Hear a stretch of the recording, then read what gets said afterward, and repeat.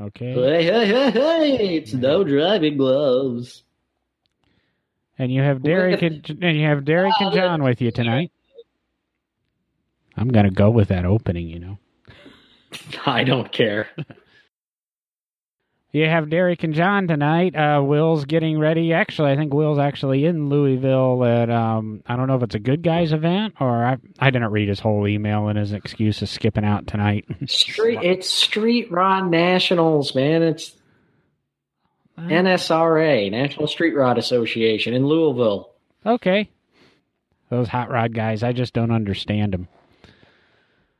Street rod guys. See, and I get in trouble. Remember, he yells at me when I call him street rods. He's a hot rod guy, and now he's at Street Rod Nationals. He should be at Hot Rod Nationals. I know. I was just going to say that. Like, he always gripes when we say street rod, and he's at the Street Rod Nationals unveiling a truck. That's Will for you. You don't know. It's paint fumes. We'll go with paint fumes. But no, we got that new booth, though. There shouldn't be fumes. Yeah, but he sold the old one like dirt cheap, so they got to him at the right point in time, I guess.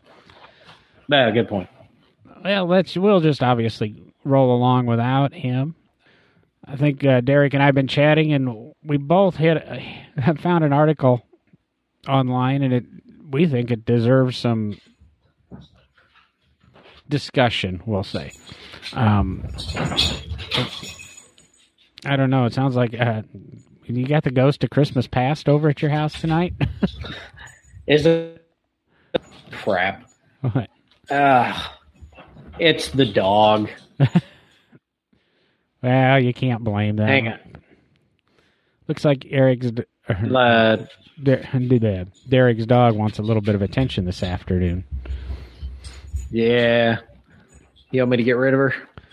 I can live with it. I assume the listeners can. If they can't understand a dog, then...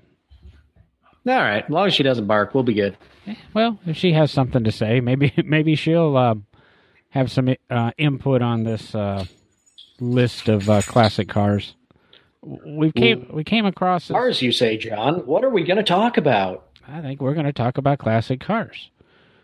This list discusses classics that are recommended for daily driving. What are the best classics for daily driving?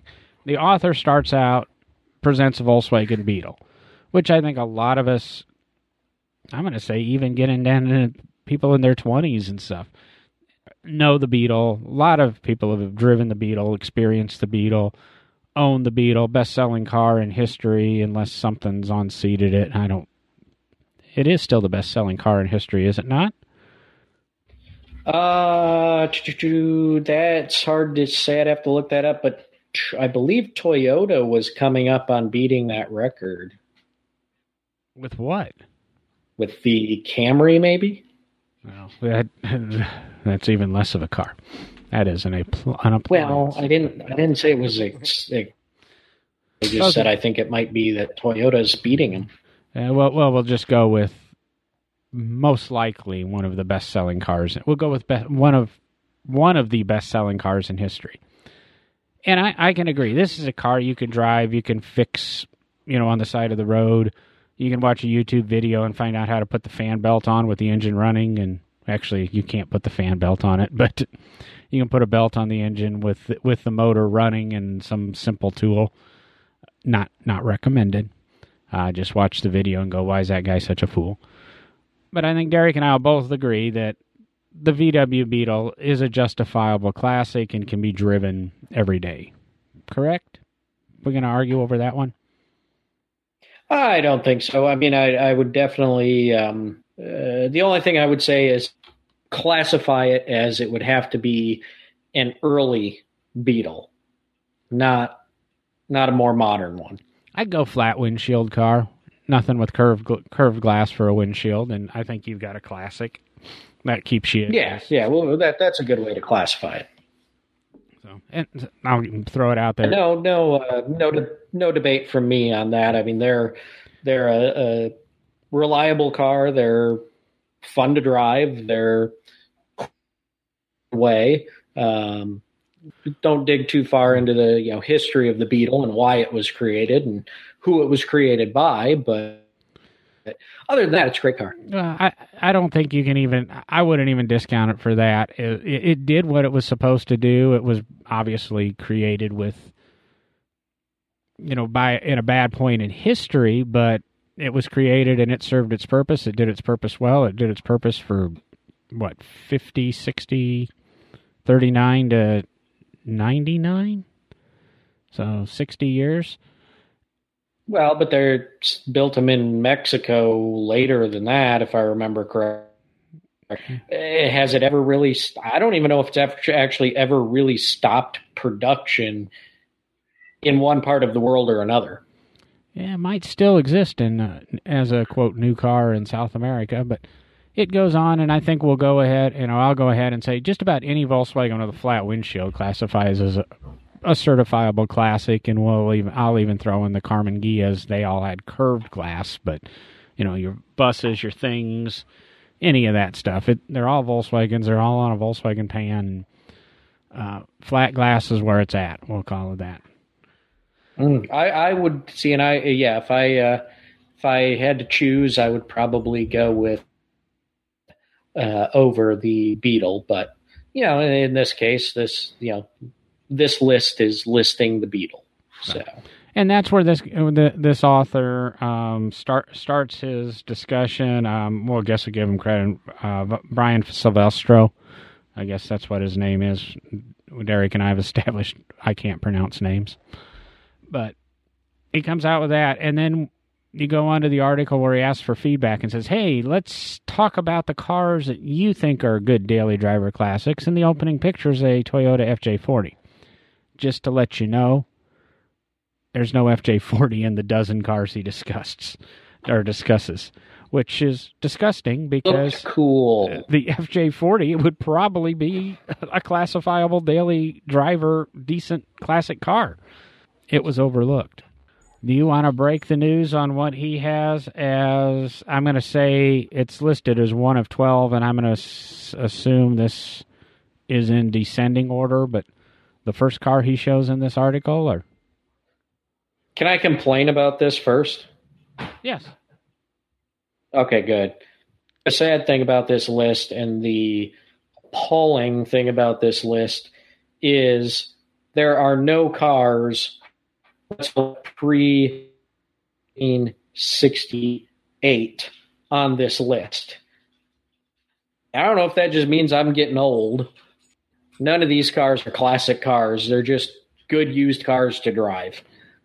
I think that gets into who's on the internet, who's on roadandtrack.com. It sure as heck isn't the guys that read Road and Track back when Road and Track was this print magazine that had staples in it and had these really cool cutaway drawings in every issue. There's a definite lack of, and that's one reason I even jumped on this, is everybody knows I like a newer, more comfortable classic, but most of these cars are not classic. I agree heavily with a couple of them, but if you're going to do that, we've got to throw some better choices out there. There's no. Yeah. I mean, like, I'm going to say there's no. 65 Mustang. There's no 57 Chevy. There's no. I mean, Derek will give me a decent, pre-war car. Oh, pre-war car for let's go pre-war car for just driving around. I mean, come on, 29 and up Chevrolets after they put the 6-cylinder in them. They're a perfectly fine car to just drive around. I mean, you're not going to go over 45 mile an hour, but as a daily driver, if you're just taking back roads, you don't have to hit the freeway. There's nothing wrong with that. Well, we have crazy friends that drive Model Ts for daily drivers. I think both of us. Exactly. I think both of us actually have multiple friends that drive Model Ts kind of daily. So. And as soon as I get a Model T, I'll probably be driving it almost daily. To go back to what you were initially alluding to here before I had to go off on my complaint of the age of some of these cars. The first in the list is the Toyota Corolla AE86 generation, full-blown classic in the automotive community. the AE86 is a 3-door hatchback. I think it was called the SR5. I'm going to classify it as a used car because back when I was 16 or 17, this was a brand new car. I remember I've got a friend that crashed his without full coverage insurance, and it was at a junkyard, and he was always going to buy it back and repair it, and it sat there for years, and he only owed like $6,000 in storage fees, and he'd get it back, and that was in 91 or 92.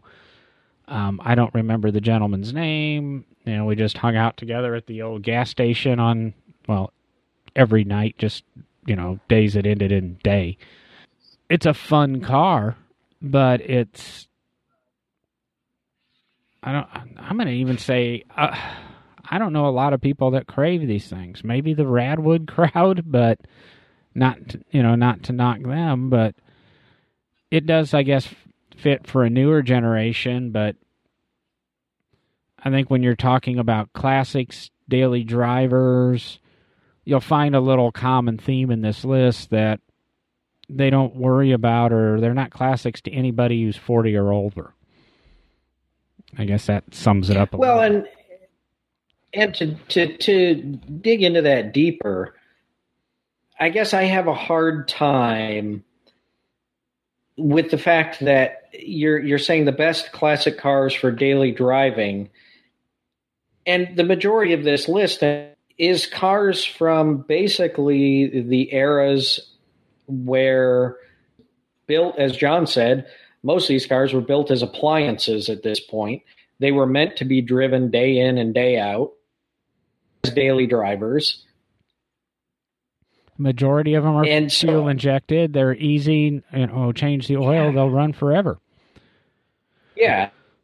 And I mean, I get, yes, a daily driver is a daily driver. My F-150 is a daily driver, whatever. But to me, if you're going to go out and do this, figure out what the best daily drivers are, I feel like there's not a lot of challenge in trying to figure that out in the 1970s, 80s. And I think there was a 90s car on here, wasn't there? You're approaching it, I believe. It's like a top 10 list of who responded the most, not let's put some qualifications on the classic car. Let's worry about what, is it classic? Is it? Like I say, this is why we're going to tear this list apart, probably provide some of our own choices at the end.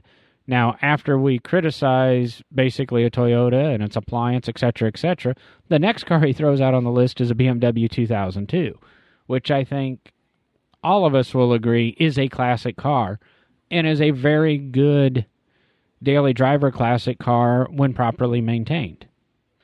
It's a BMW, and personally, I'm not a huge BMW fan, but even I have some respect for the 2002 or the 2000, or there's a little version of this car that's a 3-door hatchback. I can't remember what it's called, but kind of reminds you of the 318 Ti from the mid-90s, or the Mercedes C230 from the mid-90s. But I'm going to give him a pass on the 2002. That's a classic car we can deal with.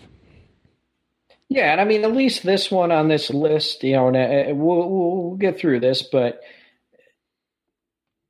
at least it's one that has interesting styling. It's unique looking. You know exactly what 2002 is when it's coming at you or when you're looking at it. They were unique styling. Well, that's all I can say.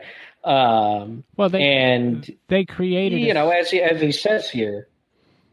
Go ahead, John. I was going to say, they created a segment. They created a car that still exists to this day. So, I mean, it truly is a classic. Yeah, and I mean, as the article says, they're easy to fix. They're just a good, solid car. So, as you say, John, I'd give this one a pass. It does have a unique look. It is kind of a classic look. And as you say, it's, I don't really know what I'm trying to say. Well, and then what it does is, like I said, it opens up a whole line of cars for BMW that's still respected to this day. The M Series cars, the 3 Series, and now the 4 Series, and probably, even if you go back, created the 1 and 2 Series cars for BMW. And the next car he jumps to on his list is the E30 BMW 3 Series, which is really an evolution of the 2002. It's a generation or two beyond the 2002. I can almost give this one a pass, late 80s, Beverly Hills 90210. It's what every yuppie kid had in high school with rich parents. You know, I assume the Beverly Hills High School parking lot looked like a BMW dealership with these cars. It just worked. And I'm going to give even the 3 Series E30 a pass, that it's not, they're not saying the M3 E30, they're saying the 3 Series. Because the M3s have become, you know, 50, 60, I've seen them approaching $100,000 for really good examples. And while that's small money to some people, $100,000's a lot of money for a daily driver classic. And if you're going to keep it at $100,000, you're not going to put a lot of miles on it. The car's got to stay clean. So I'll give the E30, I'm going to, even though it's newer, I can give it a pass. It does fit a lot of those niches, but it's almost saying the same thing as the 2002. To me, they're almost the same car. It's just all the same family. See, and I don't think I can give it a pass, unlike you, John. It is basically son or grandson of the 2002, you know, it's family. And I just can't, you know, basically modern used car that you could run down to probably a used car lot, buy, and I just, yeah, there's something about the modernness of these cars that is just very hard for me to get past. And I don't think with the BMW E30 3 Series, I don't think I can consider it right for the list. Well, and say, if you saw the Rampage I posted on Facebook today, be August 2nd, there's a couple E30s at the same lot. So you're right. You can just go down the street to your local buy here, pay here place and pick it up. And then we're going to go to the next car. And this one always causes controversy in car circles. It's undeniable, in my opinion, that it is a classic. It created a whole niche market. It created the Porsche Boxster. It created the BMW Z3. It created the Mercedes SLK. It created the Audi TT. And it technically was unrivaled in its segment because of its price, because of its quality, because of its durability, until Mazda made a mistake and sold the rights for somebody else to build its competitor. They're selling its, they've allowed Fiat to go on and build its competitor. But we're going to go, we're not going to quite go to, what are we on, the ND cars or for the Miata? And that's what we're talking about, is the Mazda Miata. This is the MX-5 NA car, the first generations, and you could really say that goes from 90 to 97, the 1.6 liter, 1.8 liter cars together. I've owned one in the past, absolutely loved it. Derek, I know, has owned one of the creations or cars that was created by this niche with your Pontiac Solstice. Mm-hmm. If it wasn't for this car, we wouldn't have a two-seat Roadster on the market right now. You could even possibly go as far as saying Porsche might not even be in business without the Miata, because the Boxster was kind of the savior of the Porsche line and got Porsche to the point where it could afford to build the Cayenne, which is also one of the two saviors. But without the Boxster, Porsche was losing market share and losing money hand over fist. And now today, as they say on Spike's Car Radio, Porsche is the largest manufacturer of specialty or limited production specialty automobiles in the world. And if it wasn't for the Miata, you could, that segment wouldn't exist.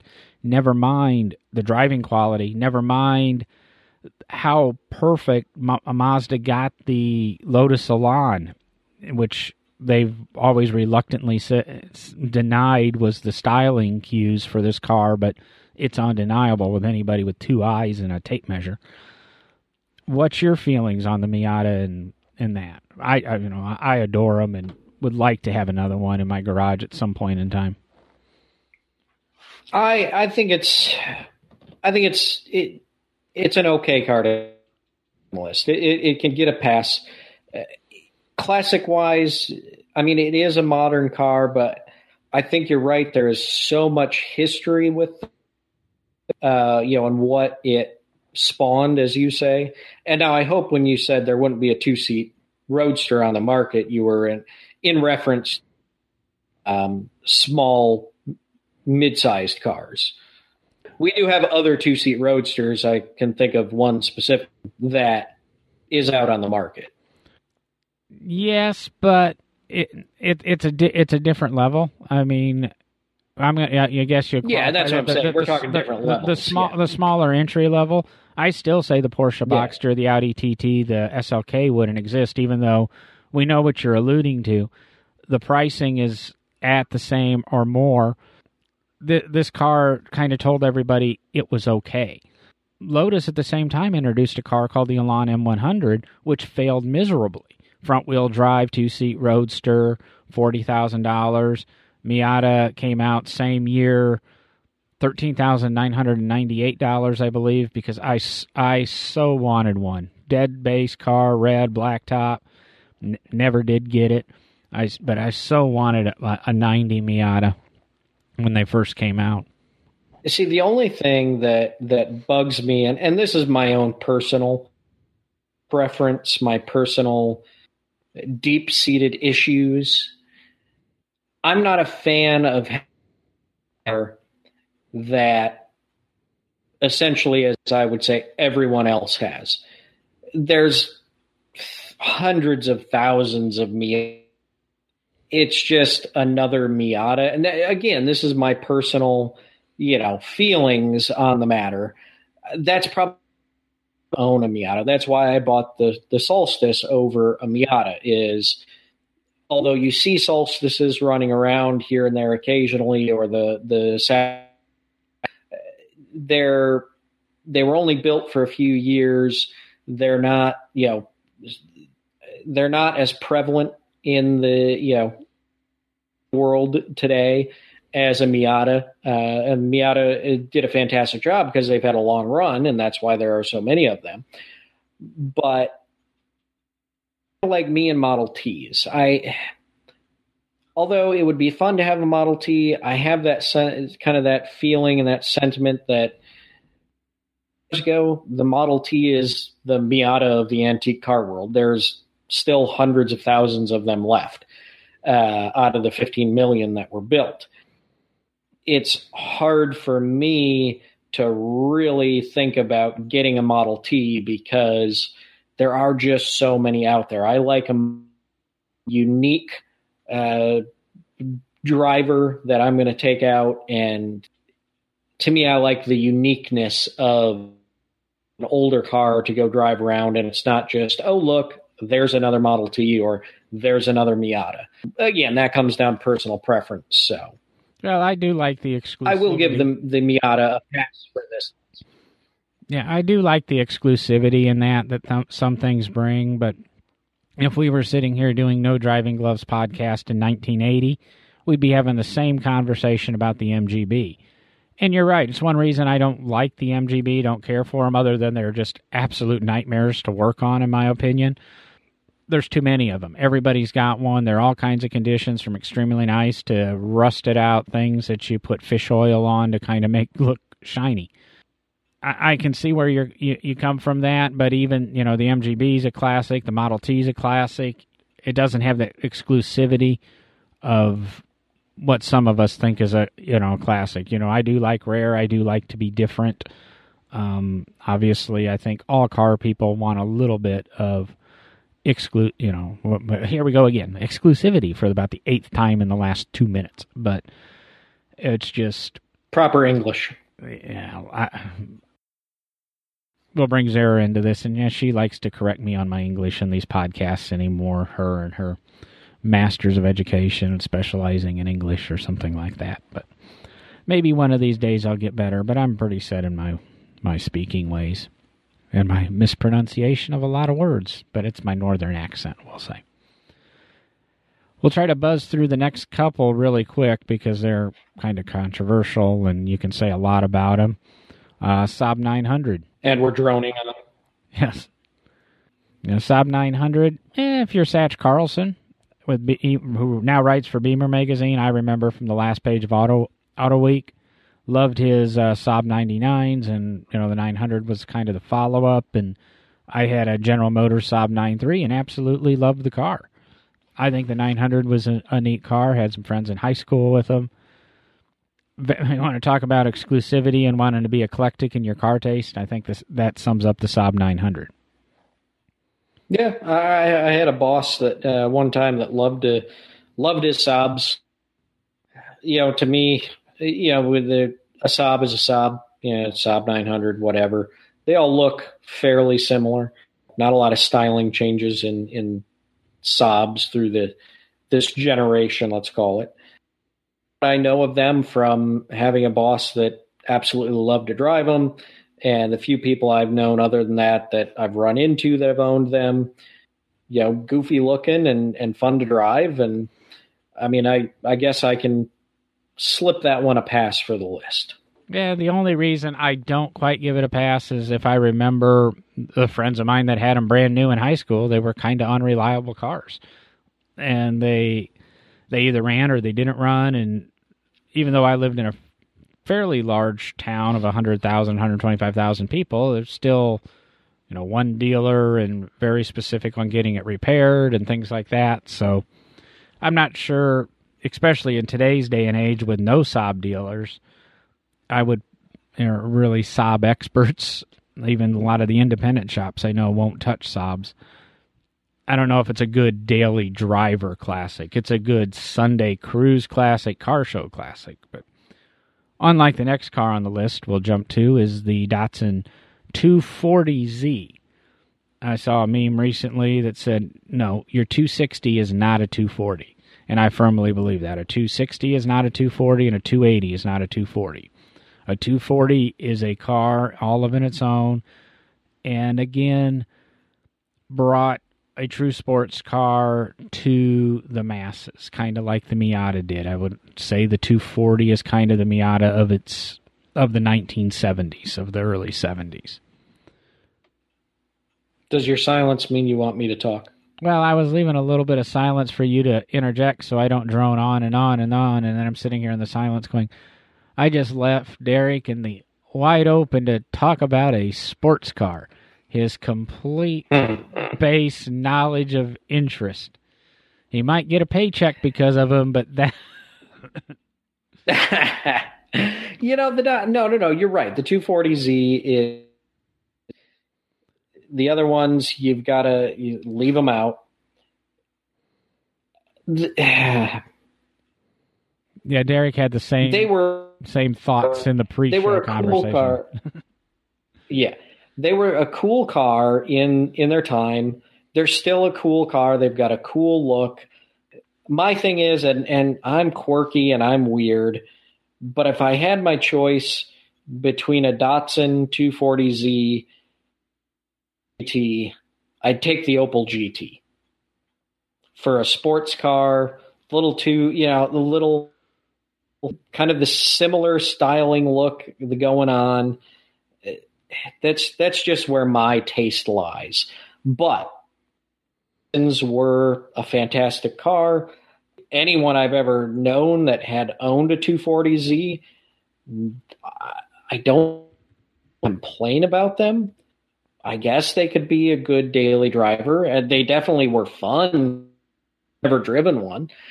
I've heard they were quite a bit of fun. So, maybe it's a daily driver with a little fun. Okay, I had to Google it because I didn't believe that had ever even been thought, but I will occasionally admit when I'm wrong. There are at least 5 articles that come up on Google, Opel GT versus Datsun 240Z, including one from referring back to Road and Track, July 1971. For some reason, I would have put those cars in completely different classes, but I think I just said Derek gets a paycheck because of sports cars, so we know what he does. Well, He reads obsolete magazines about it. That's the best way to do it. So, okay. And mind you, John, just to make sure everybody knows, none of those articles were written by me about the Opel GT versus the 40Z, okay? So those are all 5 written by other people. Well, some are on forums, so I don't know. Maybe Derek commented under an alias. And then, of course, Datsun takes another spot on this list, and unless this is a red, white, and blue BRE, I don't understand. I'm completely at a loss. There's a lot of other cars I can think of that would fit better than a Datsun 510. Hell, oh, come on. I would even go for a 210 before I went for a 510. This is, but yeah, this is okay. I appreciate it because, especially in the U.S., you're early in the import game. Okay, early in Japanese the import game. Let's say, is that reasonable to say? Yes. Yeah, this is when they were just beginning to establish legs and become solid competitors to the Americans, but mainly more because my Matador got 3 miles a gallon and this got 20. But well, yes, but what I'm saying is I can't broad stroke the import game because cars have been being imported to the U.S. since started to be built. So this is the Japanese, the Asian import market in its hold in the U.S. They were, as John just said, they were reliable cars. This is why they took their grasp on the American market. They were reliable. They got better gas mileage than pretty much anything. They were a lot smaller than the big sedans the big 3 were turning out. They were essentially the compact era coming to the U.S. I'm sorry, I got to say, I kind of dig the styling of some of these sedans. I did the styling of some of the sedans coming out of the U.S. market. What I think this car is the Datsun 510. And what's weird is, from what we've gathered, this is a publicly voted on competition, and you submitted, and how enough people submitted Datsun 510s to make the top 12 cars for Brian here, I don't know. I mean, Alfa made a really cool 4-door sedan. Fiat did. Of course, they all rusted away. So maybe it's just the 510 survived. But this kind of looks like the cop-out. You got $5,000 for a classic, maybe $6,000 for a classic, and you got kids. What might the significant other let me bring into the house? And that's the only reason I see the 510 on this list. They were groundbreaking cars. They helped essablish Datsun, which later became Nissan. Same company, just changed their name. I hear that all the time on podcasts. People get, Nissan bought Datsun or whatever. No, they just changed their name.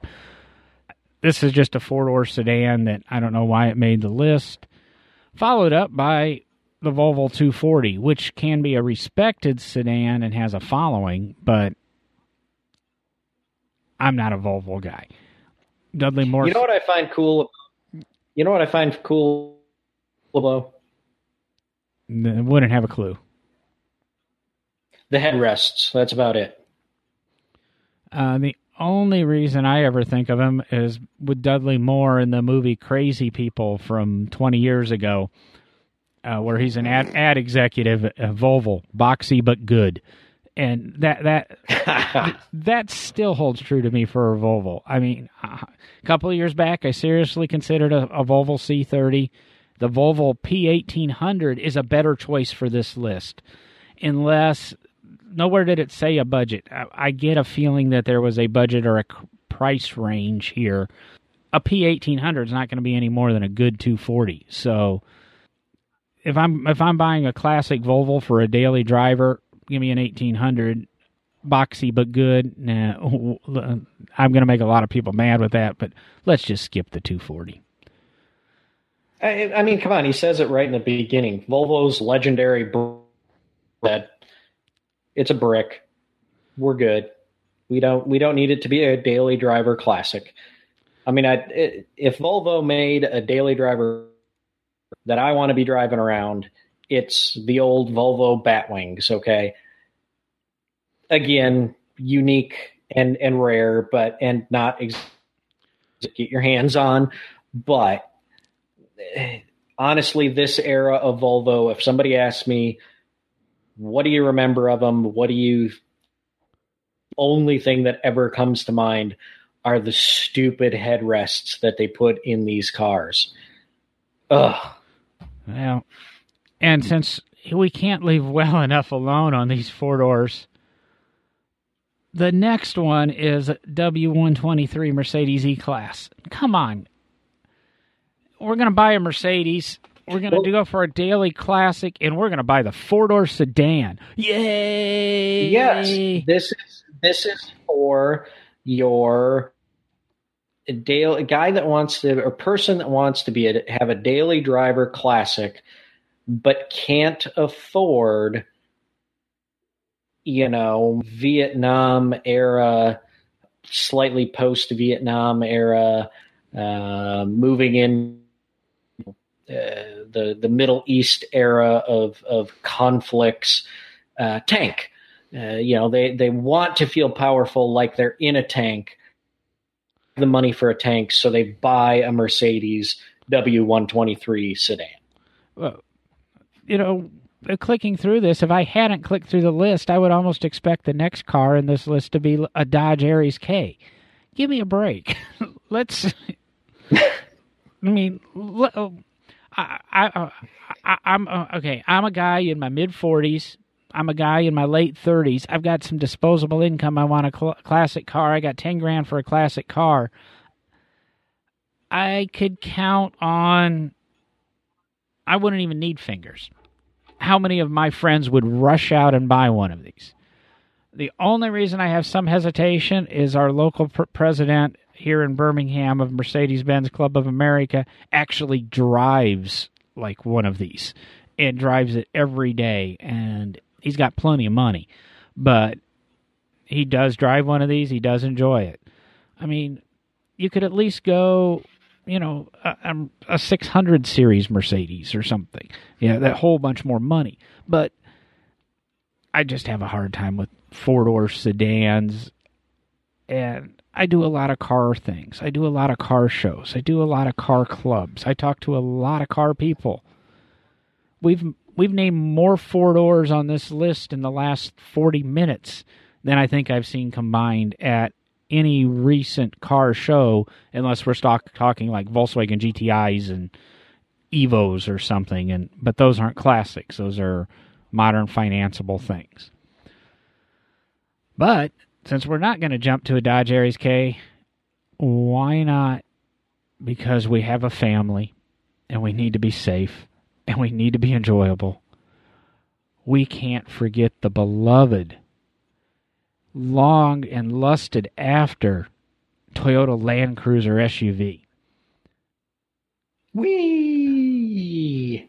Which, okay, I'll give you a Land Cruiser from the 60s. It's like a tank that reminds you of the original G-Wagons. The one pictured here is a 1988, maybe 1990, I don't know, Toyota Land Cruiser. Well, yes, read it. I mean, he does use a stock photo, but he does say no matter which generation of Land Cruiser you're into, you're going to get a reliable car. That's like saying, well, no matter what generation of Ferrari Testarossa you're into, you're going to get a good value. Do you want the 86 Don Johnson or you want the 59 Manuel Fangio? Let's... No, there's a distinct difference here. Use a photo that depicts the right car. How hard is it? You're writing for a car magazine online. Google has a huge image search. Pond 5 has a whole bunch of images you can download for like $1, copyright free.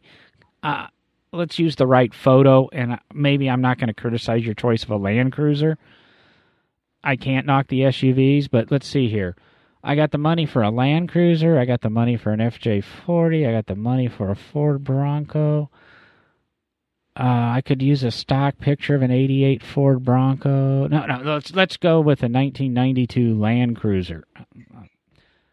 Poor writing. I know. I wanted. Where did they pull these people from? Let's walk into no offense, coffee shop on a college campus and ask them their 12 favorite cars that are more than 8 years old. And hopefully they took the 12 answers. Well, it's just the cars that their parents driving at this point. And that kind of is a good picture of number 11 on his list, which, like we said, what are we discussing? Is there a budget on this list? I don't know, because all of a sudden now we're to the Porsche 911, and you can't buy a Porsche 911 with the, this side of 60, 70 grand anymore, it seems. Maybe an 88 through 94. But, I'm watching 70 Porsche 911 basket case cars sell for 100 grand on Bring a Trailer. Porsche's, introducing it. What did they introduced the Porsche Speedster as a new model, going to build 1,948 of these cars. And 6 hours later, they introduced a new 911 that subseded that limited edition. If you remember what I said about Porsche earlier, the largest purveyor of specialty cars in the world. It's, that I didn't coin that term. It's used, like I said, on Spike's Car Radio podcast. They talk a lot about Porsches. 911, I'll give you. Probably the best car to drive daily. Does not fit on this list because it's a completely different budget. Put a Boxster on here. But I think the thing to point out, the other thing to point out is VW was already on the list. Depending what generation of 911, because remember, Porsche did separate, then Porsche kind of wanted to buy BMW and then, or VW, and then it was dry humor, John. And no, it was dry humor. I don't understand dry humor. I'm called, is it pedantic quite often? But, it's just because now, of course, Porsche is owned by VW, so. And that's the thing, but that, and I don't, this car, it does not fit this list. It should not be on this list because the Porsche 9 is no longer, any of the older Porsche 911s are no longer they're becoming more and more and more collectible. It's the earliest ones already, they're already cars that guys are, locking up in their collection and taking to only certain car shows and things like that. I like the, one of the episodes when we talked about the, up and coming collector cars.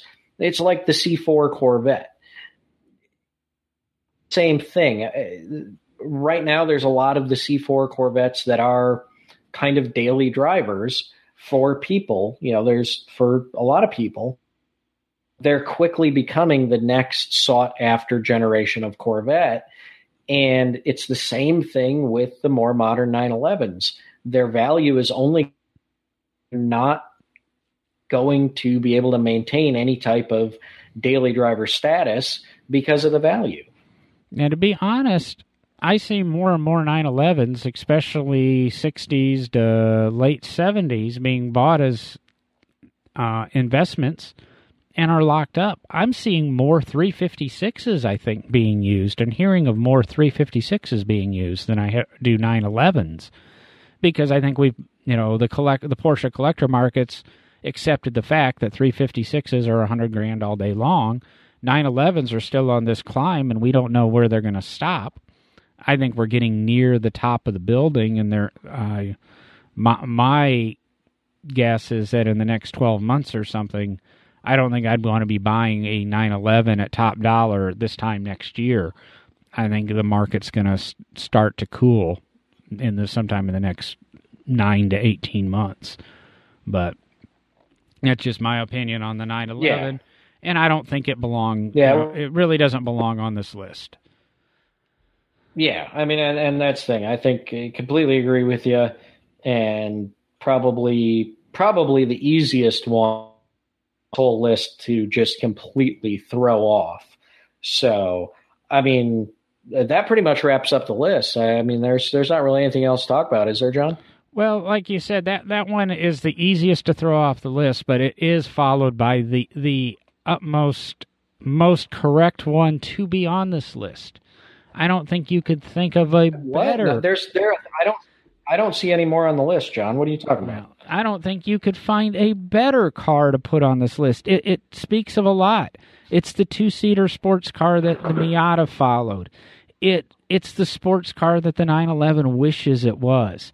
It just hits everything. There's not a car ever in existence, ever made, that is better than number 12 on this list. But I'll actually go back and say, I don't know if this car quite belongs on this list. If you post on some of my forums, I want to buy a Radwood car and I only have $6,000 to spend, or I only have $8,000 to spend, this is the first car I'm going to tell you to go buy. And I do. If you can go to Radwood, search my name, and those posts will come up. And I recommend this car all the time. I talk about loving this car. I think, it will be a car I own again someday. I just cussed last night because I found one with 29,000 miles and $15,000.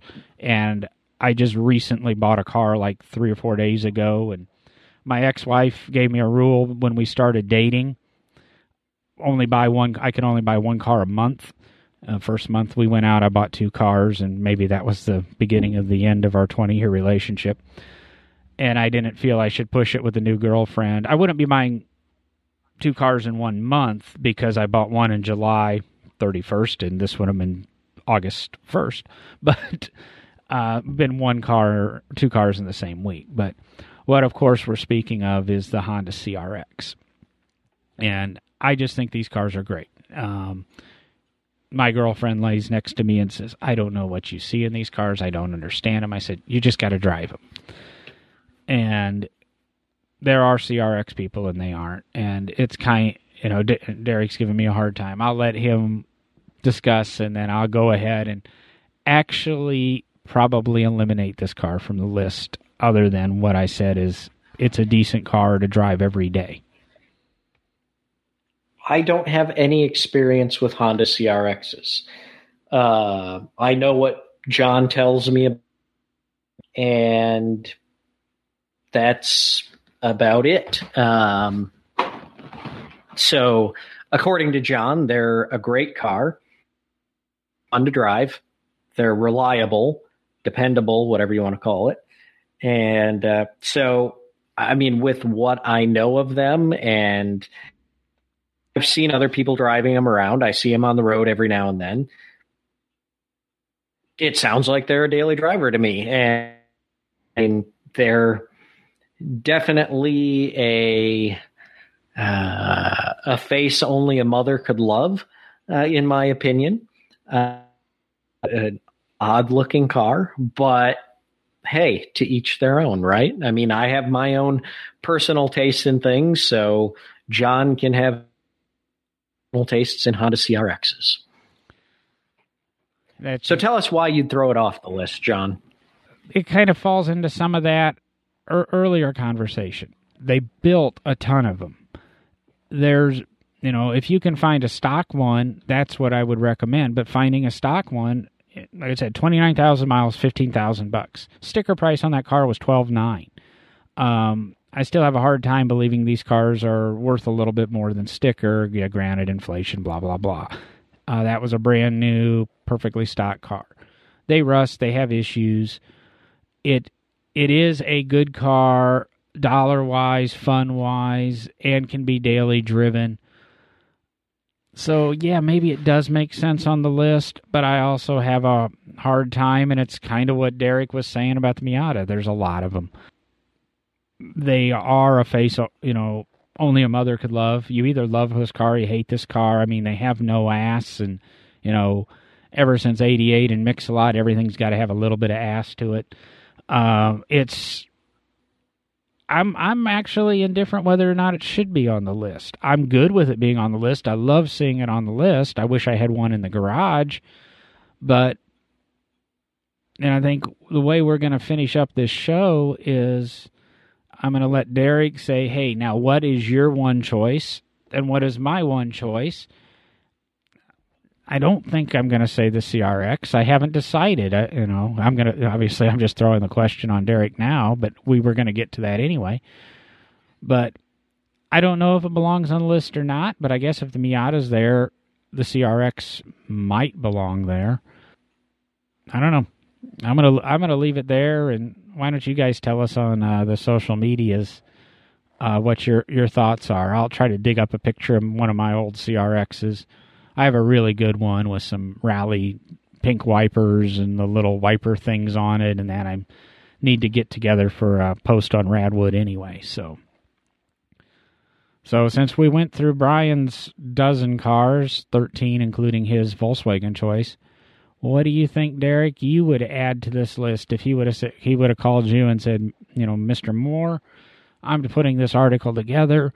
What do you think is one of the best, or if not the best, daily driver classic cars in existence? Would it be wrong to say the Chevy Chevette? No, that's a joke. Chevette's not a bad car. I've actually considered recently buying one. We can get into that on a different episode. I almost bought one a couple of years back, 1976 Chevette Woody. Nice. I mean, for me, I always have to be, and if there's no parameters on this thing, we can see by the list that there were none. I would have to be the quirky guy that winds up, saying that some crazy early car. And honestly, and this is the thing, after you mid-20s, by really the late 1920s, any car is pretty much a good daily driver. You can get in them if they're right and tuned up and you know what you're doing. You can get in them and drive. And honestly, right now, I'm contemplating. There's an unrestored 1929 Chevrolet for sale. It's sedan. It's 6-cylinder, and I'm contemplating. Well, do I want to maybe sell something to get that car, because that would be one heck of a cool daily driver. And yeah, I'm not going to go on the freeway with it, but it still can be used as a daily driver. It'd take me a little bit longer to get to work. But on the other end of things, I mean, even in that Datsun 510, you're not going to get on the freeway with that thing. You're not going to get up to speed in it until you're where you got to go. Same thing with my 61 Ford Falcon. I rarely take my 61 Ford Falcon on the highway, on the freeway, expressway, interstate, whatever, because really trying to push that thing to 75 to 80 miles an hour to feel safe and keep up with traffic. It's got the 144 6-cylinder engine in it. It doesn't have that much power. It's much better to drive that car and much safer to drive that car on the side roads. To me, that 29 Chevy is just as good a daily driver as my 61 Ford Falcon. And there's something to be said on that, and because you're willing and you're able to do some roadside repairs and maintenance. A 1929 Chevrolet is going to take a little bit of finessing every now and then. That I'm going to say, what was the meme I saw yesterday, that with a manual transmission and I can't remember what, we would destroy a whole generation. But so I think, for you, that makes heck of a lot of sense. I mean, the price is there. It keeps it in budget. I was hoping you would keep it, in a budget and not fly off and say, oh, yeah, I want a Duesenberg SSJ Roadster, or I want the Bugatti Royale 2-seat Roadster, something like that. I think a Pierce Arrow limousine from 1927 would be wonderful. Yes. Duesenberg, $20,000, please. And I've thought about this, and in keeping it in budget and keeping it a little bit with where I'm at, I kind of narrow it down to two. And I think one would be a Mercedes convertible, like a 450 or 500 SL from the late 70s, early 80s. But that's still a lot of maintenance issues and expensive to maintain. If you I can't remember, part of the fuel system, $4 or $5,000 for a repair. And I'm trying to think of this as a guy on a budget, a guy that makes $50,000 a year with a family, with 2 kids at home, and wants a car he can drive and afford, but have a little bit of fun with. And I'm going to throw out, and excuse me, I think one of the best steals on a car, it's going to appreciate, it's not going to appreciate as fast as any of the others, would be buying a 75 or a 76 and maybe getting into the 77 Corvette. The C3 of those 3 model years, I think, are a little bit left out. Get a T-top car. The 74s and earlier fall into that chrome bumper. 74 has the half chrome, half rubber. But the 75, 76, and 77s, they don't have performance for squat. They don't have the glass hatch, which I think is a much more attractive design. I just think those are 3 years that they're going to be solid. You're not going to lose any money on. You can still buy a running driving car for $10,000. And if you hop in it and you decide to go on a 300-mile road trip and the distributor screws up, you can stop at AutoZone and get the part and fix it on the side of the road. If you don't know how to fix it, you can swing by a local repair shop, and I don't care if they're a Mercedes or a BMW or a Chevrolet dealer. Most shops are smart enough to fix a carbureted 350. And I just think for a daily driver, something to use every day, not have a lot of money into it, I don't think you can go wrong with a Corvette of those 3 model years. I've felt that way for many, many, many years. I just think, it's just kind of a solid investment. You disagree, Mr. Corvette? No, I think it's a solid, everything you said. I mean, they're the, kind of... You don't have to say that. Least... They're, as you said, they're the least kind of desirable right now. They're that kind of odd left out period of the C3 generation. They're still at that time period where they're easy to work on. They're easy if you know what you're doing to work on them, or trip and something happens, you're going to be able to find a shop somewhere that one of the guys there is going to know what to do to a Corvette era, because, you open the hood and you can still get down into that engine compartment and work on things. And I think it's a solid. There you go. There you have Derek and I tearing apart a list a little bit, giving our opinions on some classic cars for a change. If I'm not correct, Derek, this is your last episode for a couple of weeks, and your last episode is a single man, correct? That would be the case, yes. I will be off for the next 2 weeks. You and Will are going to have to hold it down. So it's either going to be Will and I, or I've got a little bit. I've got some guests lined up, and might do some interview shows. We're going to see how it works out. I think Will. This was the last big deadline for Will for a while, so hopefully he can join us. I bought a new vehicle recently, and I kind of want to get Will's input on some of it. Derek's probably going to have to get left out of that conversation. It just depends on the interviews and that. But we might I'm okay with that. We might make this a little bit John-centric, and I'll throw it out here now. I bought a 2018 Ford Transit Connect cargo van. It has the windows in the front, one window on the side. The rest of it's white, and I don't mind driving a contractor van, but I'd like it to be a little bit unique, and kind of want to get Will's thoughts on it. I kind of have a way I want to go with maybe modifying it on the budget.